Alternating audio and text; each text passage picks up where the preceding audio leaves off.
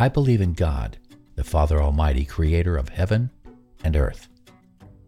I believe in Jesus Christ, his only Son, our Lord, who was conceived by the Holy Spirit, born of the Virgin Mary, suffered under Pontius Pilate, was crucified, died, and was buried. On the third day he rose again. He ascended into heaven. He is seated at the right hand of the Father, and he will come to judge the living and the dead. I believe in the Holy Spirit, the Holy Catholic Church, the communion of saints, the forgiveness of sins, the resurrection of the body, and the life everlasting. Amen.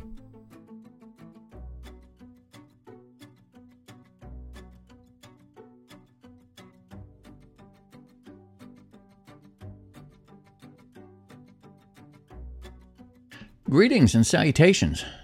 Welcome to another episode of Coffee, the Bible, and Paige. I'm Paige, your caffeine-imbued host. Here's my caffeine.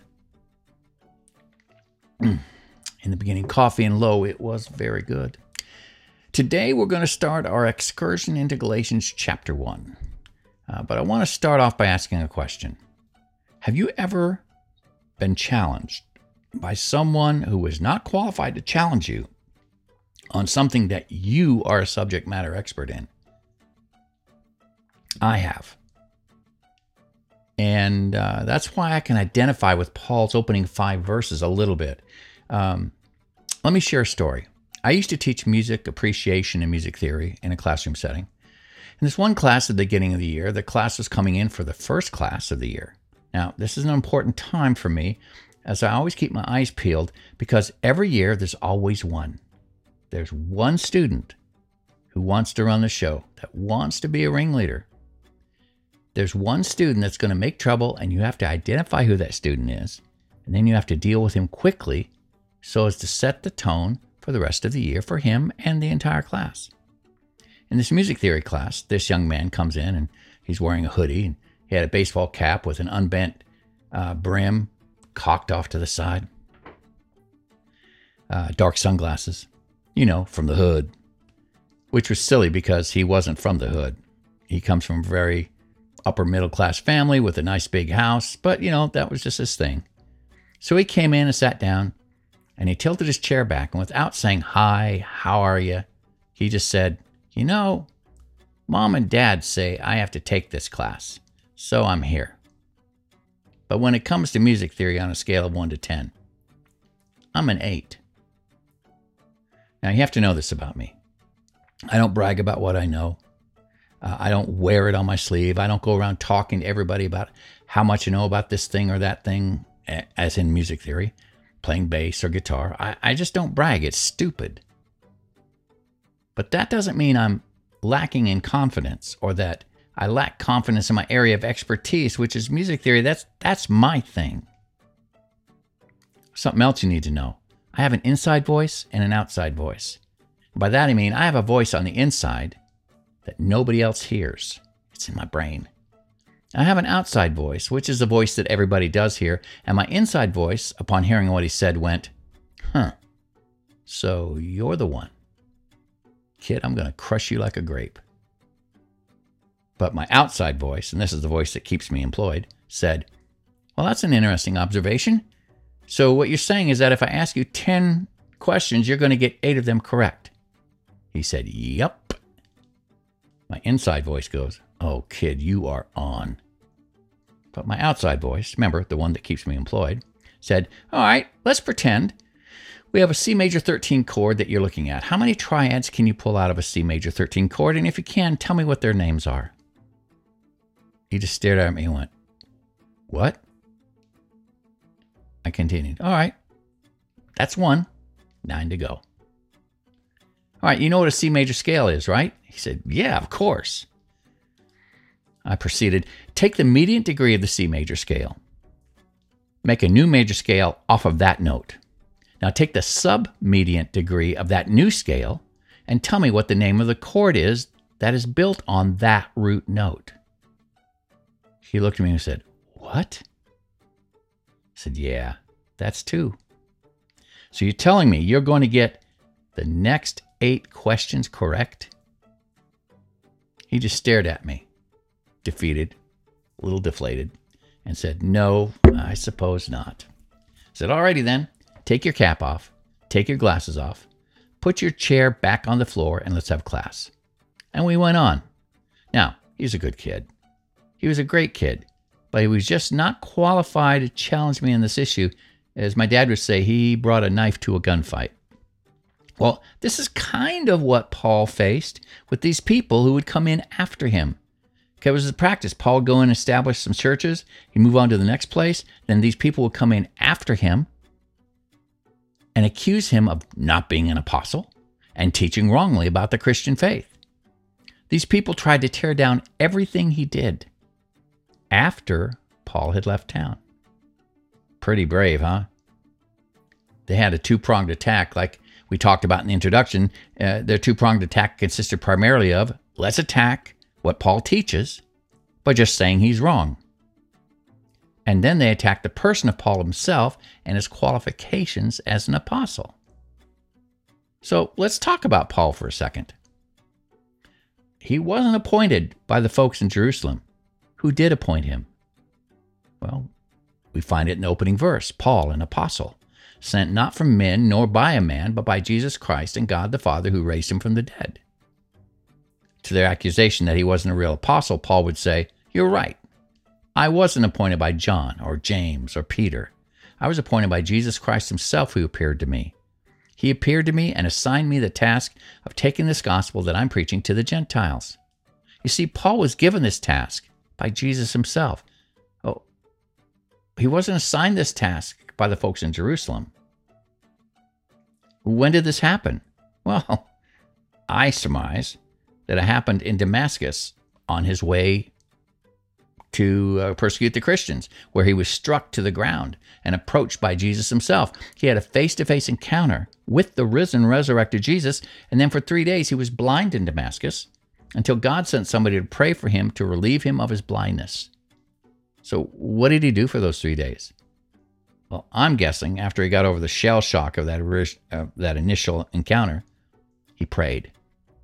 And he taught. There's a lot of talking with Jesus going on those 3 days. He was in the middle of a supernatural conversion, the length and breadth of which hardly anybody has ever experienced since. Then it says he preached in Damascus for a little bit. And they had to sneak him out of town because he raised a whole lot of trouble.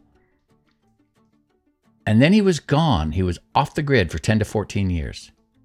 Where was he? Well, initially he went back to Tarsus. Then he spent some time in Arabia. And it says that 3 years after this event in Damascus, he went to Jerusalem to speak with James and Peter. Now, we're going to talk more about that. But he never once asked permission to preach to the Gentiles. He didn't go to Jerusalem to ask permission from James and Peter. Hey, I want to take this news to the Gentiles. What do you think? No, he was doing it already. So he wasn't appointed by or sent by James or Peter. He was appointed and sent by God. So this opening statement is a real forceful statement. Paul's going, guys, James didn't send me. Peter didn't send me. I'm an apostle, an appointed representative. But who appointed me? Jesus did, with the approval of God the Father who raised him from the dead. That's where my authority comes from. Paul fully met the requirements. He was appointed by God himself. That's what an apostle is, an appointed representative.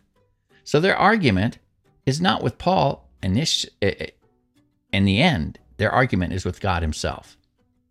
Then Paul goes on to say, "And all the churches and sisters with me, to the churches in Galatia, grace and peace to you from God our Father and the Lord Jesus Christ, who gave himself for our sins to rescue us from the present evil age according to the will of our God and Father."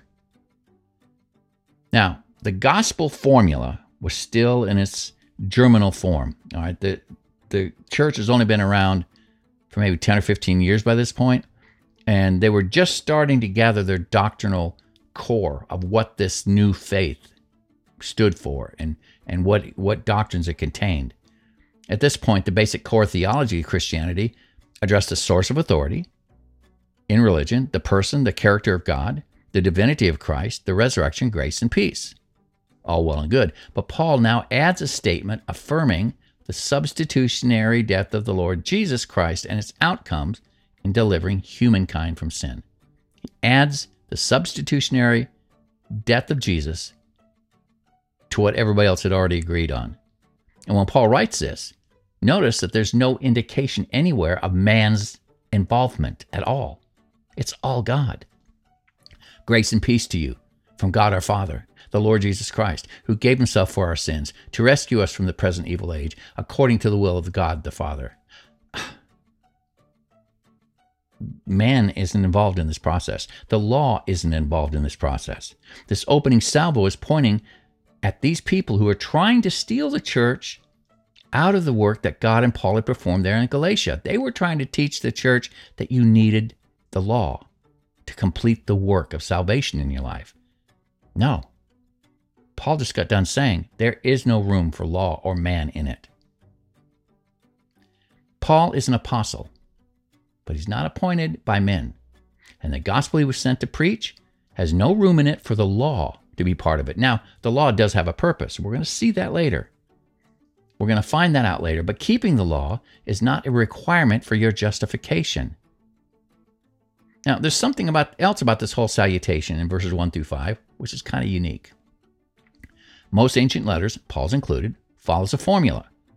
You open with a salutation containing the author's name. Then you have the name of those you're writing, and an expression of good wishes. Paul's opening here does that. But in Paul's other letters, he usually tags on something nice about the people he's writing to, something favorable. That's what's surprising about this letter.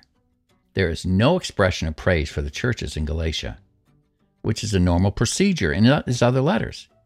This opening salutation is concise in its brevity, and it contains a hint of anger. Paul's not playing. He's not playing games at all. These people have attacked his authority in the body of Christ. They have attacked his teaching, the ministry given to him to teach to the Gentiles by Jesus Christ himself. Paul is angry. I get the sense that the brevity of the salutation is short so that Paul can get right to the reason he's writing them. Paul is going to now turn his attention to the issues at hand, i.e. the false doctrine and these false teachers. Paul is ready to go to battle. He's had enough.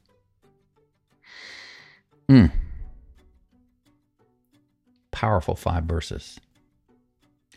I'm Paige. Here's my coffee. And it's still very good.